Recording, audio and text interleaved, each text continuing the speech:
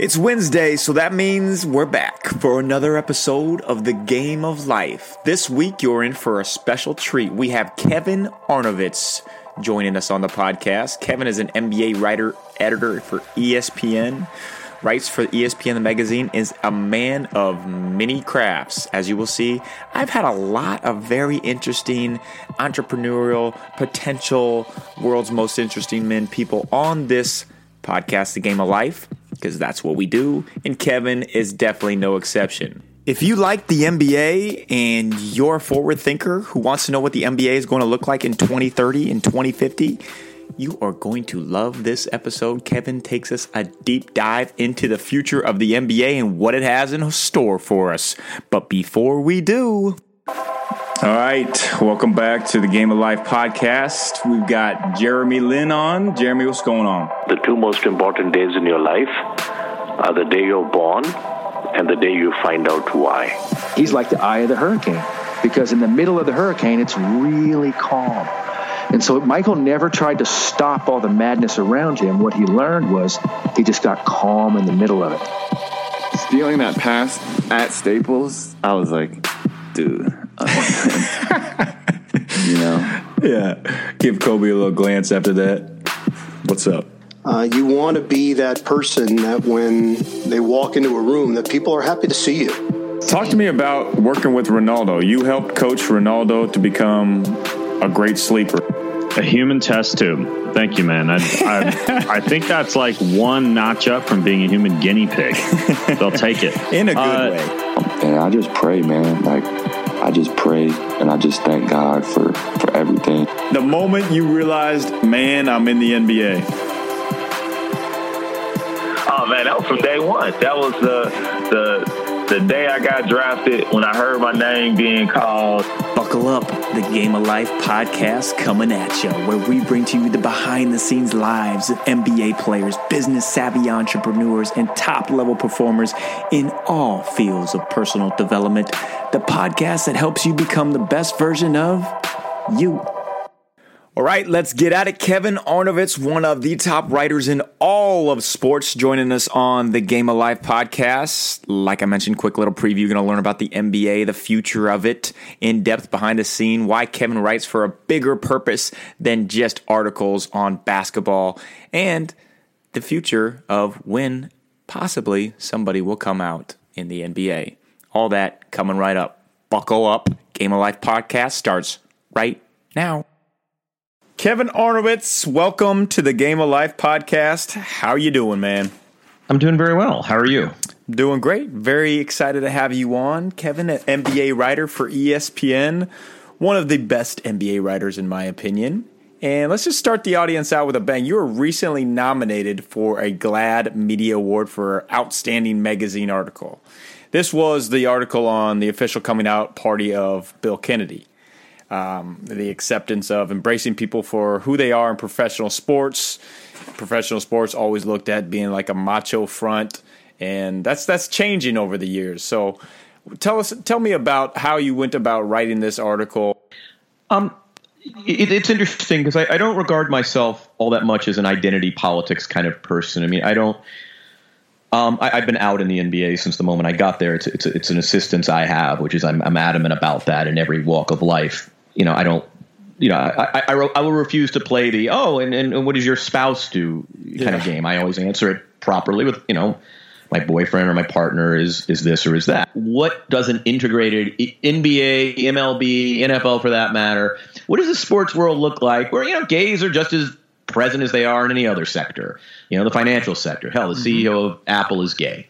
And to the point where I think in sectors like technology, even finance, certainly media, it's just we don't really think about it anymore. And yet sports is the last sector of American life where it is still it's not so much, it's taboo. It just doesn't exist. I mean, there's not an openly gay basketball player. There's not an openly gay NFL player. There's not an openly gay MLB player. And so, when Bill Kennedy went through what he went through, first with the Rondo comments and whatnot, and it was a story I wanted to tell, and largely because, referees are an interesting member of the NBA cast. They are seen perpetually, but they are never heard by and large. They don't speak to the press. They're not even allowed to fraternize with players or coaches if they run into them at a restaurant. I mean, they are sort of cloistered, but they are very much part of what the NBA calls its family. And I just thought it would be a really interesting story to tell, largely because, Bill Kennedy's this other type of creature, which is that, we don't hear a lot about gay guys like that. We hear a lot about we hear a lot about the celebrities. We hear a lot about the activists, but we don't hear a lot about the 47-year-old dude who just works a job. Do you think it will take a all-star type player or a player that is, let's say, more than just a bench or role player to actually make a difference? If someone like that openly comes out, do you think it'll make it more easy for others to do the same? Is that what it's going to take?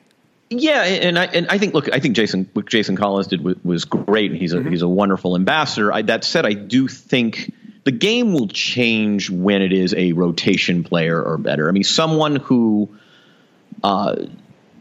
is a pivotal part of a team, somebody who is an indispensable member of a roster, and I think that will change it quite a bit. And I don't know that it's going to create a cascade effect. Right. Time will tell. I've always said that it's going to be a kid who comes up through the NCAA, who is out in high school because he's of a certain generation. Because he's got the best. Because he's got the best handle in the country, goes to a North Carolina, Kentucky, or any of the top 20 programs in the country. And because he is a coveted talent, nobody's going to care. I mean, and I think that's always how I thought it would happen. We're not seeing a ton of Division I players. There's one in football at University of Arizona, but we haven't seen that yet. I'm curious to see how it happens. I think the issue in basketball is I think there are gay players, and the reason they don't come out is largely a question of job security. And on the team's part, I think it's risk aversion. Most executives tend to be very risk averse. So the scenario is, if you had an openly gay player and he was, I don't want to say marginal, but let's say anything less than the 7th or 8th guy. He's in that 7, 8, 9, 10 range, back end rotation player. And I think there are a lot of executives, and I've been told this, who say, hey, I don't have a personal problem with it. My team might not have a personal problem with it. But the fact of the matter is, this is what they say, if you bring an openly gay player into the locker room, it does introduce an unknown variable. And I think there are a lot of unknown variables. I think there are a lot of guys in the league, whether because of biography or personality,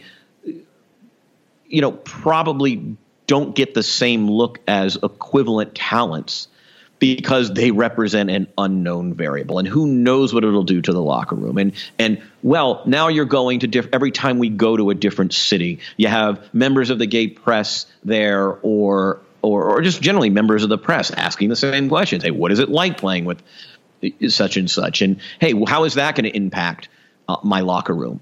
And so I think what there is just an openly gay ball player would represent an element of risk in terms of that's the perception of a lot of executives, and therefore, why chance it? Why not just go get an equivalent player who doesn't bring that with him? And yet they all say the same thing, which is, I don't personally have a problem. I don't even think my friends. It would be fine, but it is an unknown variable, and they don't like unknown variables. Exactly. Risk and unknown. I think you hit the nail on the head. Until they see it work and work successfully, exactly, they're gonna shy away.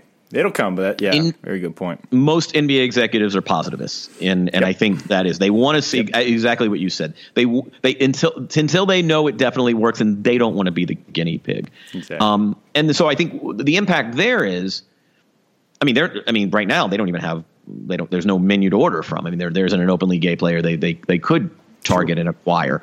And I do think that agents and players are very cognizant of that. And I do think to a player, hey, you know what? I'll be done in 10 years. and I'll still be in my 30s. Right. I can live a happy, open life then. But you know what? I've worked too hard to get here, and why the financial risk involved in doing this. Now, I've always said that there are great promotional opportunities, and I think it would actually it might even be a net plus. But I think perception is reality. Mm-hmm. Like, my feeling is a player has a certain, I don't want to say obligation. I don't think it's for anybody else to dictate anybody's timeline on this matter. But look, change is always disruptive. That's what change is. Integration was disruptive. Any fundamental change in civil society is disruptive, and you do it, and it is disruptive. And you know what? Then guess what? People get over it.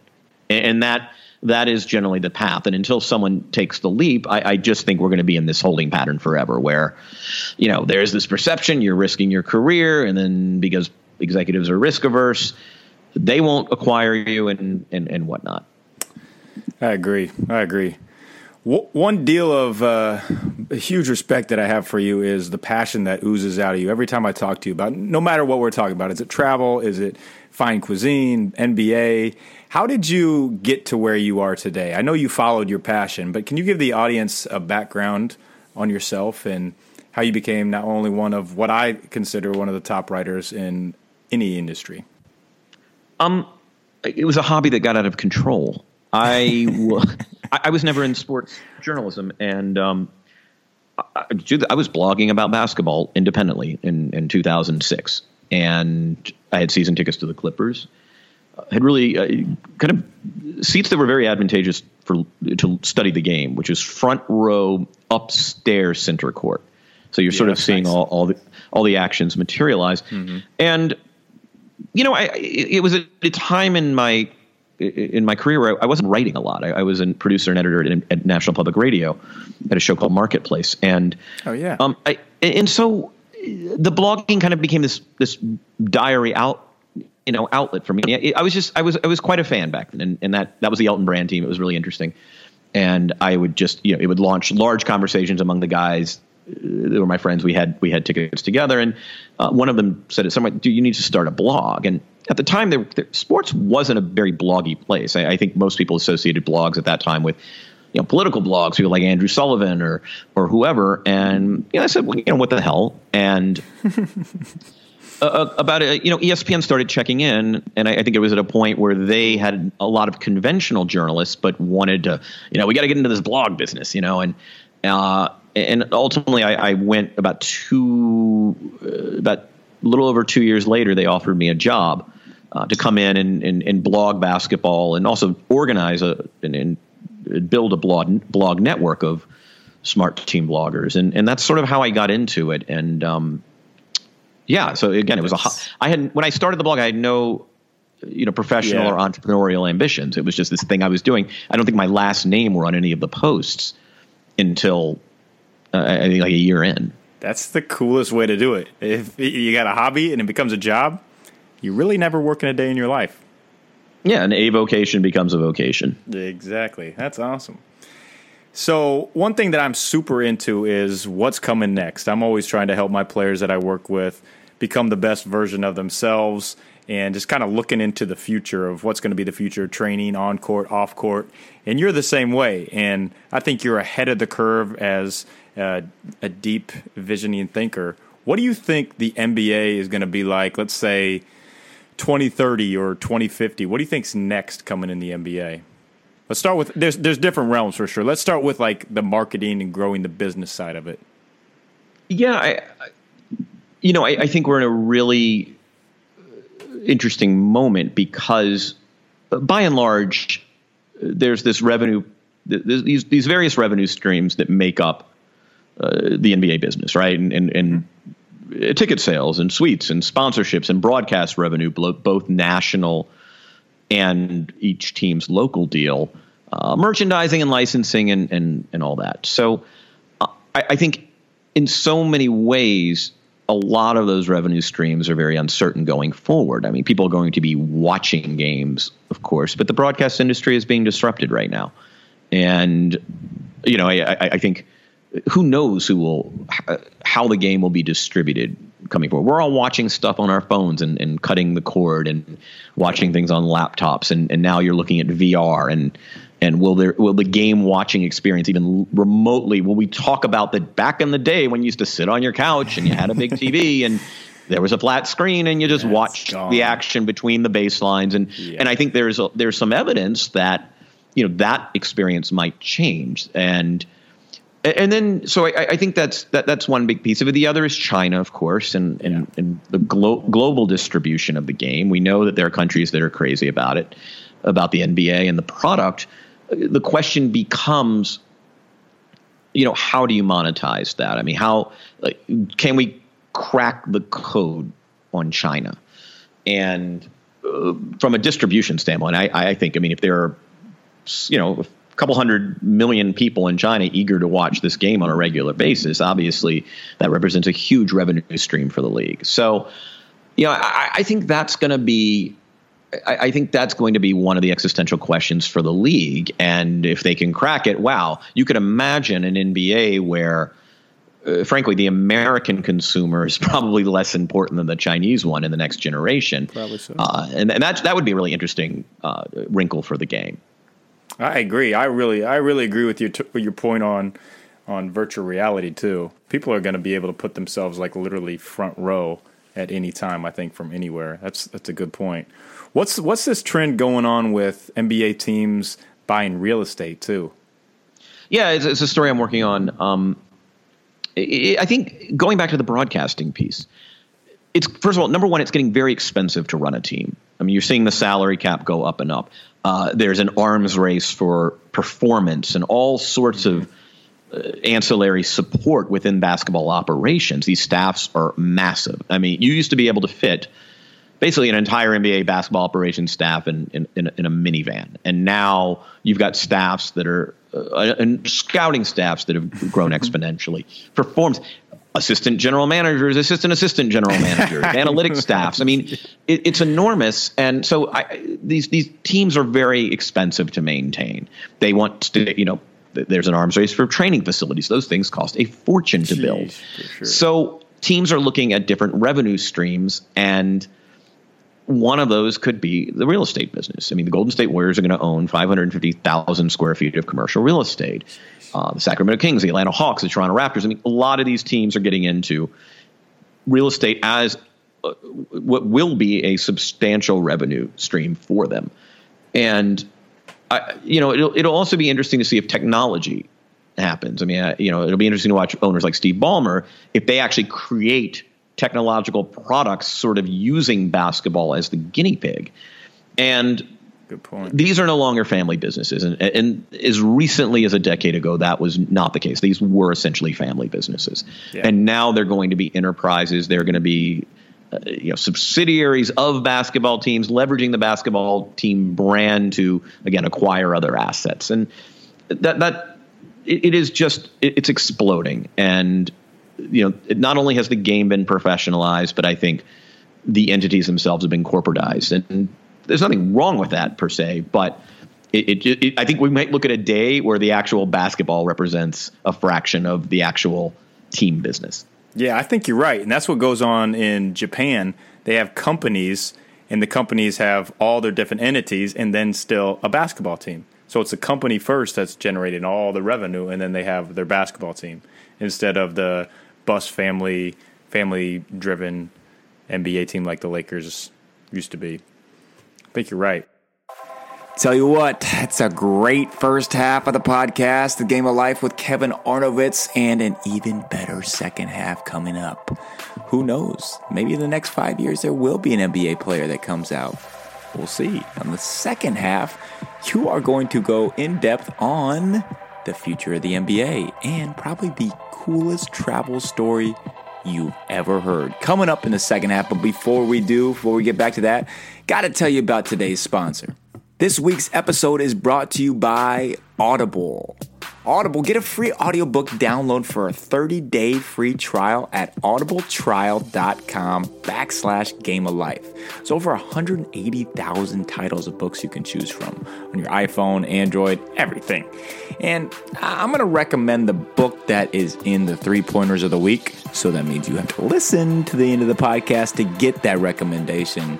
I'm trying to read a book a week. Trying. That's the key. But with Audible, it makes it a lot easier. So when I'm on my walks, on car rides, drives, whatever I'm doing when I'm traveling, you're able to get a free audiobook download for 30 days, given the opportunity to check out their service at audibletrial.com/Game of Life. It will be in the show notes. Time for the second half of the Game of Life podcast, and you know we have the rapid fire coming up too as well. Let's get it. What do you think about training, like creating the next level athlete? That's what I'm trying to crack the code on. I know it's getting so much more in depth on sleep, longevity, recovery, everything efficient. You think there's any trends that you see that might happen in the next 10, 15 years? Yeah, we're doing really well in that performance area, though. You know, I always wonder, are we doing well? Are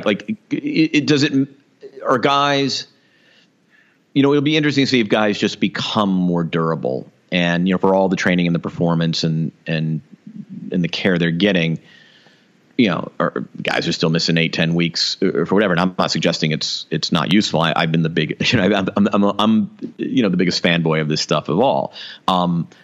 But I think that stuff will continue to improve. I think psychometrics are going to be the next thing. We know so little about the human brain right now. And I think exploration of the human brain is going to be, in the next 40 years, a huge part. And naturally with basketball as well. You know, will we be able to quantify trust, which is something I've talked about, and I've talked about with a couple of neurologists, and you know, will we be able to map people's brains and actually, hey, that guy's got a point guard's brain. Why? Well, look at how, you know, he responds to this situation or that situation. Well, we have been able to identify the hormone that associated with trust, and wow, he's got a lot of it. And I do think that will be a really interesting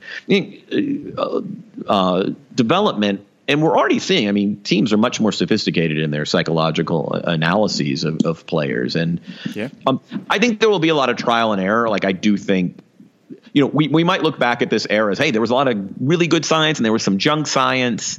And I think that's going to be, that's part of any laboratory, right? You do trial and error. But I do think psychometrics might be next, is really understanding the brain. And you know, I mean, some of that stuff, I mean, on a very basic level, things like, you know, mindfulness meditation, and, you know, a lot of these guys are using Headspace, and you know, sleep is kind of part of that because it deals specifically with the brain. But that to me will be something fun to watch. Spot on. I couldn't agree with you more. I think that is the next level. It'll be, as in terms of physical, it'll be longevity and how you recover and how quickly you can recover from these back-to-backs and hacking travel and every type of jet lag possible and being the highest performance that way. But I think neurologically is where the advancements are going to take place. I think it's a really good point. Let's go into your articles. So I think you do a great job, or I know you do a great job of picking articles and writing articles that have deeper impact on people's lives. Not just writing about, oh, this guy had a great game, something on-court basketball, but you're looking at more of stories, more deep, heartfelt stories. How do you go about choosing your articles? Let's start with that, and then are there any articles that stick out to you that you went into and just really had an impact on your life? Covering the league is this process, and I remember my first few years. I mean, think of the league as sort of a Matryoshka doll, like one of those little Russian dolls where they're small ones inside the next size and the next size and the next size. And so the first few years covering the league, you're just kind of learning the league. How does this work? You're going backstage for the first time, and you can be completely absorbed just with the immediate game, that first doll, which is, you know, what's materializing on the court. How does a game plan become orchestrated? How do organizations fundamentally work? What are the issues that govern front office behavior, govern relationships between players? And you're kind of, it takes you, I think, a few years just to, and there's so much fodder within the game that you can stay occupied with that. And then I think over time, one of the things that at least happened for me is you start to zoom out. So you kind of are now proficient in the machinations of the NBA. So now you're looking down from 30,000 feet as you're getting higher and higher. And it's like, oh, wow, the NBA is this one little planet in a much larger galaxy that is life. And so at a certain point you start focusing, I think, a little more, at least for me, I started focusing a little more on, sort of life's metaphors. I mean, how can basketball explain life? How can it explain management? How can it explain business? How can it explain the brain? And you start looking at stories that provide I always say, like, I would love for many of my stories, I would always love a story to be able to be read by the most casual basketball fan, or for that matter, someone who doesn't even, who maybe can name one or two players, but is curious about subcultures and worlds and life. And that to me is always a really good test.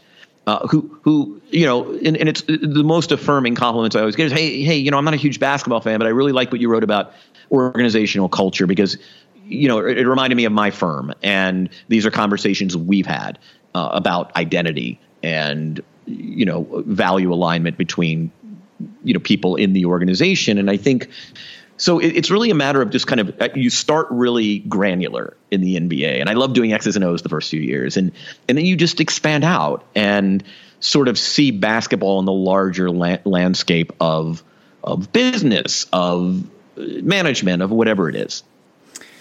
That's right on. And that's what I see in you too, as being a Renaissance man. Or I've had a lot of people on the podcast that have joked with them that they could be the Dos Equis most interesting man. And you definitely could. Like, talking with you. I for someone who basically goes to bed at like 9:50 on non-game nights, I think I would aim much higher for interesting. Oh, man, you are beyond interesting. Just tell the audience a little bit about your travel. We'll jump into that as showing how cultural you are. Give the audience and me one spot that would blow their mind, someplace that no one knows about that's really, really cool, and a place that is on your bucket list that you will really want to go to and visit. Wow. I took a trip in 2013 to Ethiopia, and sweet. That was is it my favorite trip? I don't know. Japan's still my favorite place to go. Agreed. And I'm fortunate enough to go back there for Thanksgiving for a few days. But Ethiopia is so unique because you're having these constant, beautiful encounters with the ancient. It is you're overwhelmed. I mean, you know how you go to Europe as an American, you're like, wow, this is old. No, Ethiopia is like cradle of civilization and beyond ancient. I mean, it makes Europe look like a tract subdivision, in the Sun Belt. Like that's how old Ethiopia is. And it was just one experience after the other. I was in this town, Lalibela, which is kind of on the circuit of beautiful old ancient sites in Ethiopia. And, someone sort of said, you're going to go to mass on Sunday morning.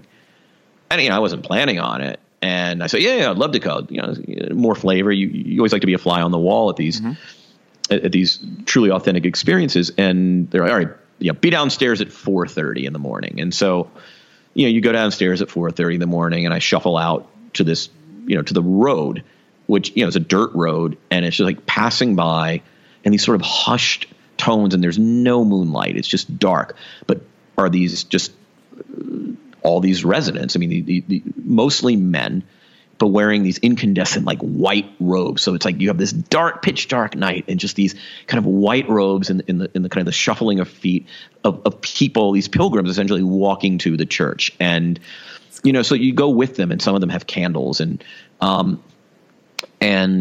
you get to the church a little after 5, and there are hordes of people. There is music. There are just there are these cabero drums that with kind of scrums around them, so different corners of the church. I'm of course like the only person in there not in a robe, and I'm, which is always, it's always both kind of empowering and transporting because you almost feel like you're a time traveler. Yeah. You just kind of put on your clothes, you went into this machine, it dropped you off in this place. But it was just so beautiful. I mean, you could hear these Cabero drums like in your sternum. You could feel them. Wow. And you just imagine that it's the same service essentially that's been going on in this ancient church. I mean, how many Sundays in a row? What, like 520 Sundays in a decade, 5,200 in a century, like probably thousands and thousands of Sundays without break. And it just kind of, I'm not somebody who likes tradition as a general authority, and I'm not a religious person, but I do think the breadth of tradition and lineage is really powerful. And I mean, there were so many moments like that in Ethiopia. I went on a 4-day trek in the Simeon Mountains, kind of in the highlands. And, I mean, to me, I always love, like, right when you get to camp in the late afternoon is this kind of a wonderful period. You take your pack off, you take your boots off, and, I usually like find a rock to go read on, just kind of just chill. And it was just a particularly beautiful day because it was actually beautiful for it being kind of ominous because it was like clouds and wind were rolling in from Mount Bwahid. And, I'm sitting on this plain. I mean, it's treeless. It looks like the steppe. And it was like, and I started kind of hearing these bells, and it's a sound of a girl, probably no older than 12 or 13 or 14,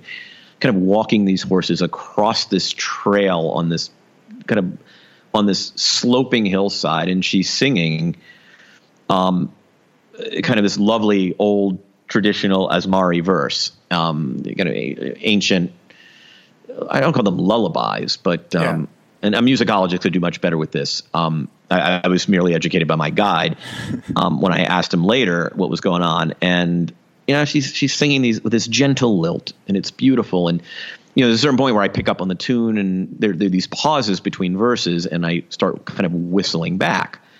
And it became this beautiful call and response. I mean, and by the way, she's got to be at least 100 yards away. I couldn't see her face, but it's like there are moments like that I felt like in Ethiopia that were so transporting and so consuming and so unfiltered. I mean, you travel everywhere. I mean, you're often doing it professionally, but as a policy, I don't connect to the internet, generally speaking, when I go to places like this. I mean, Europe, it's a little different. And, I pretty much stay off. I don't have anything on my phone. I don't have my phone. I never take my phone off of airplane mode, sort of a rule. I use it as a camera, and that's exclusively it.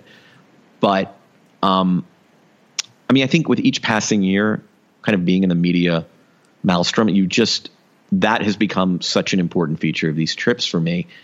I don't just not being online. Man, I love that. I love that. I think in a day and age where we are just checking our phones, I'm sure there's some stat out there that's like every 5 seconds or 200 times a day. It's outlandish. Yeah. When you hear what that, it's like, I think 90 times a day. It's funny. I'm always encouraging friends, almost in a bossy way. I always feel like a little bit of a dick, but just like I don't think travel is really pure if you're connected anymore. Like I really don't. I don't. And the further and further down this rabbit hole of technology we get, the more adamant I become about just not being connected. Because I had this experience in Mongolia. I was there for 3.5 weeks, and I don't think I could have gotten connected if I wanted to. Once you got out of Ulaanbaatar, the capital, and it dawned on me there could have been a major world event. And I wouldn't have known for like 2 weeks. And there's something really beautiful about that, to have these unfiltered experiences where you are in sort of an ancient world. I mean, there's nothing. Yeah, you're bumping around in a Russian military van, but other than that, you're basically, when the engine's turned off, this is it. And I think escaping from technology. Yeah, I think there's something really special about just getting away from everything and just being at peace with yourself. I think it really does change your mind and change your mindset, and just it's a great way to just clear everything, just kind of shut down and clear everything. I need to do a much better job with that. I got a ton of respect for you that you do that. Please keep reminding me when I'm telling you I'm going to some foreign country. Tell well, me you've done Uganda, which I haven't done. Oh, you got some great ones. You've got some ones that are coming up too that I haven't never even heard of them. And No, Namibia is going to be fun. I mean, that's where I've chosen for 2018. Although Antarctica is a trip I really want to do, but you got to do it in January. Me too. I want to do it too. Or February. I want to run a basketball camp down in Antarctica. So if you want to go be part of my camp, I might need some shooters there at the camp. Dude, I don't think there are any like permanent like residents there. I think there are people who work in these laboratories and centers. But right, we'll bring our own hoop and we'll do the first ever basketball camp down in Antarctica. You know what? You probably, I don't know if you go through to like, but there's, I mean, there's stuff like that goes on. I think that's something they do for the people who spend a lot of time down there is they provide them these certain amenities and try to at least make it approximate real life in a real place because it's so isolated. But I suspect you could like totally like hit somebody up, say, let me do a camp. I can do it for a reasonable price. Like that would be incredible. Yeah. To be the first, you could run the first basketball camp in Antarctica. Okay, man, I'm serious. Like this is going to happen. Hey, if you want to do it, you want to come with me, we can pick the same time to go, put a little thing out there on ESPN so people get behind it. They'll support us. We'll go down there. You know how incompetent my basketball skills are. That's why you're going to the camp. You're going to get better. No. Like I you could grab a penguin off a glacier who would have more agility in game than I would have. Then that's the one-on-one showdown. Then we film a little bit, put it out there. Kevin versus penguin. But I like this idea that you become the first coach to have clinics in all 7 continents. I'm in. You've got what? You've got North America down, Africa down, Asia down. Done them all. I'm assuming you've done camps in Europe. Oh yeah, done all 6. Wait, you've done New Zealand or Australia all the time. Yeah, I used to play down there, so I go down there every January. I chase the sun. Okay, and then Australia. I'm sorry, yep. South America. South America, yep. Brazil. Right. So I think this is part of your sales pitch. I think so this is real. You'd have to do it in their summer, so it would be like in January or February, and the research centers are there. Have you got in touch with like the research center? I mean, basically what? They pay your way. That's provide fine. Whatever amenities need. I mean, they need to build a court or you've got to build a court. Yeah, or we just put up a hoop on the ice and we just do a little camp and we say we were the first people to do it. Yeah, it's a trip I really want to do. We're doing it. Largely because, you want to fill the bingo card and, that would be 7 continents for me. Yeah. And you would have even more. I mean, not only on 7 continents, but running a basketball clinic on 7 continents. Oh, okay. I'm hitting them after that. After this, for sure. We'll keep talking about it. Let's do it. I'm all in. All right, I'm going to put you on the hot seat. I could talk to you all day about travel, and you are coming out with a travel podcast, right? I am. Called for Traveling, I think, will be in 2018. Okay. All I ask is that you put me on that at one time, and I'll talk a bunch of gibberish about my travel. Indeed. Okay, the hot seat. So you can just answer these rapid fire. It can be one word, however long you want them to be. Any mottos that you live by or best advice that you've ever gotten? I mean, my father's favorite is a good deed never goes unpunished, which is pretty cynical. But I'm not a big motto chicken soup of the soul guy. I mean, for a while, several years ago, things weren't going great professionally for me, and I think it's a human tendency to fall into phases of self-pity. Mm-hmm. And I was watching, this must have been the very early days of NBA TV where they'd have the press conferences after the playoff games televised. And Pop said something really profound. I guess they'd lost the previous game in a totally excruciating fashion, despite having played very well or gotten a couple bad breaks. And so the reporters said something to the effect of, hey, did you guys feel like you kind of, after everything that happened, deserve this one? And Pop, in classic Pop fashion, said, you don't deserve anything. You just go and play. If you start thinking about what you deserve and what you don't deserve, it just makes you soft. So you just go play. And I rewound, I transcribed it, and I put it up on a piece of paper over my desk. It was there for like 6 or 7 years. But just because it's sort of like, I kind of love this notion that, you don't deserve anything. And it's also, it's a very processed result thing, right? Like that's the other one. It's funny how many basketball truisms I've adopted. Again, not as mantras, but just process results, another one. And that is essentially a process result. You don't deserve anything. You go play and, whatever happens. And, provided that the process is strong, as long as you get good looks. And if you're not going to hit them every night, but it's funny how all these tropes of professional basketball have become, I don't want to say life lessons, but I'd be lying if I said they haven't informed everyday life for me. I like it. And anything coming from Pop, it's going to be good too. So we are both life hacks and health nuts. Maybe me a little bit too much over the top. I think you more than me. Yeah, I am. I was at a game today, an afternoon game at the Staples Center, and I must have eaten 275 calories worth of M&Ms right out of the. They have the ice cream bar with the dessert toppings, and I don't even go for the ice. I just go right for the toppings. Yeah, okay. I got you beat a little bit. Then I'm right now talking to you wearing light, LED blocking glasses while I have lavender diffusing in my room and just drank some bone broth. So I'm a little bit over the top, but we won't talk all about that. Anyways, what are some life hacks or routines that you do on a daily basis that help you to continually improve every day? I'm starting to meditate a little more regularly. Like it kind of comes and goes. You get in habits or not. It's just calming the mind when I'm so freaking mentally hyperactive that calming the mind has become this big thing. And it's a great hack. And I'd be lying if I said I was really faithful to it. I mean, there are weeks where I, do it every day, and then you fall out of the habit for 4 or 5 days. And so, I'm not at the point where it's so routine that I don't need a reminder. And I'm trying to kind of get there where it's just this thing I do at an appointed time.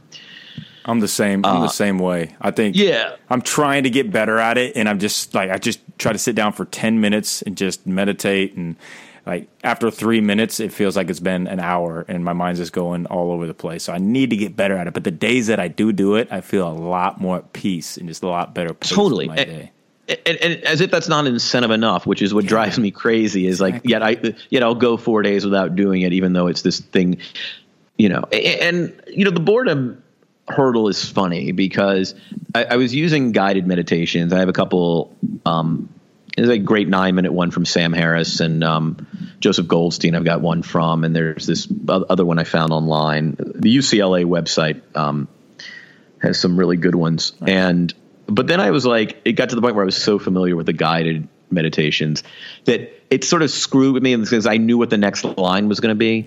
And so now I'm thinking about that and sort of defeats the purpose. So I've started meditating silently, and it's kind of rejuvenated the practice because, now I set an alarm and have I have a Tibetan gong, that goes off after 10 minutes. Kind of that's if you the ever coolest go thing. if you ever go to a meditation center, that's, the leader will sort of, hit this gong, and it's, it's somewhat soothing. But man, see, you're almost as crazy as me. That's cool. Yeah, I mean, it's I guess it's a life hack. I feel like it's almost cliched. I mean, everybody, you got pieces in the Harvard Business Review about it. So, but yeah, it's calming the mind has become a big one. And I swear, the other one, I've eliminated all social media from my phone other than Instagram, just because, you're out and about, and I don't do it very much, but I've eliminated Twitter and Facebook I've gotten off Facebook pretty much altogether. I mean, I still have a thing up there, but I got off about a week or so ago and just kind of eliminated it. I only have Twitter on my computer now. So if I'm away from the house for several hours, I just don't see it. So, I'm really trying to this is sort of, I mean, honestly, the only thing there are, several things I don't like about working in media, but by and large, it's been a good career. But I hate having to be as plugged in. It's not as contemplative as it should be. So that's been another one. That's a great one. I've been trying to do a better job of that, just shutting down at some point at night instead of feeling I got to do another email, I got to check a text. Just let it be shut down and everything off. It's freeing for sure. We haven't even talked about your chef game and how much of a food connoisseur that you are. And we could have a whole podcast on that alone, which we might have. I'm honestly just a pig. I mean, there's not like there's no mysticism about it. There's nothing like that. I mean, I'm just basically somebody obsessed with food. And every meal we've had has been I don't great. go 3 minutes in life without thinking about food. Well, is really what it's about. I don't think there's no gourmand or there's nothing highbrow about it. I'm basically a glutton. Well, me too. I think about it every 3 seconds, but your thoughts. Yeah, but you're eating bone broth. Yeah, I mean, true. you're thinking about it in the context of nourishment and how it can, better condition and you're right. your body. Like I'm thinking about it in just soup dumplings. Like I'm like frigging Homer Simpson. Like That's awesome. Okay, well, this is a tough question, but I like asking this to everyone. If you could invite 3 people, we'll give you dead or alive, to a dinner party, who are you bringing with you, and what are you cooking for that meal? Wow, that is tough. You can invite me. You don't have to say I'm coming anyways, but if you want to use me as one of your 3 people, that's fine. I mean, I think all right, so Obama's a shoo-in, right? Okay. Mm-hmm. I mean, all right, let's go to the food first. All right. I think it's got to be Japanese kaiseki, right? Like at the end of the day, I just think they do the best food in the world, and it's clean, and it's good, and it's healthy, and it's aesthetically pleasing, and there's a process, and being that it's a Japanese set meal, it's probably in some really soothing, tasteful setting. Yeah. So we've got Obama. I mean, that's that's number 1 seed. It's not even negotiable. I mean, this is a really tough one because, I mean, you can go a couple different directions. I mean, one is, he's a serious person. So, this isn't a comedic meal now. Like this is a deep thoughts meal. This is a brooding symposium meal. And so you could go with someone like Steven Pinker, a cognitive scientist like that, or you could go with, Paul Bloom, or you can go with some like Yuval Harari, whose book I'm really into. And, he's this historian who does a lot of like evolutionary biology kind of stuff. And wow, you just have a great conversation. And, or like if you're doing the NBA, I mean, can we do given the theme here? Let's just do the NBA version. So the NBA version is Obama because he's an enormous basketball fan. Greg Popovich because he's Pop, and he's a good food guy. He is. Yeah, like, he's a good food guy. Like he would we're having a great meal, and like I don't want to eat with fussy eaters. Yeah, I mean that's no fun. So that Pop is good for the meal, and then Kareem. Ooh, I like that because Kareem Abdul-Jabbar. Well, also he is so versatile conversationally. Nice. Like here's this guy who is politically versed, and yet he'll like rip off an essay about my so-called life.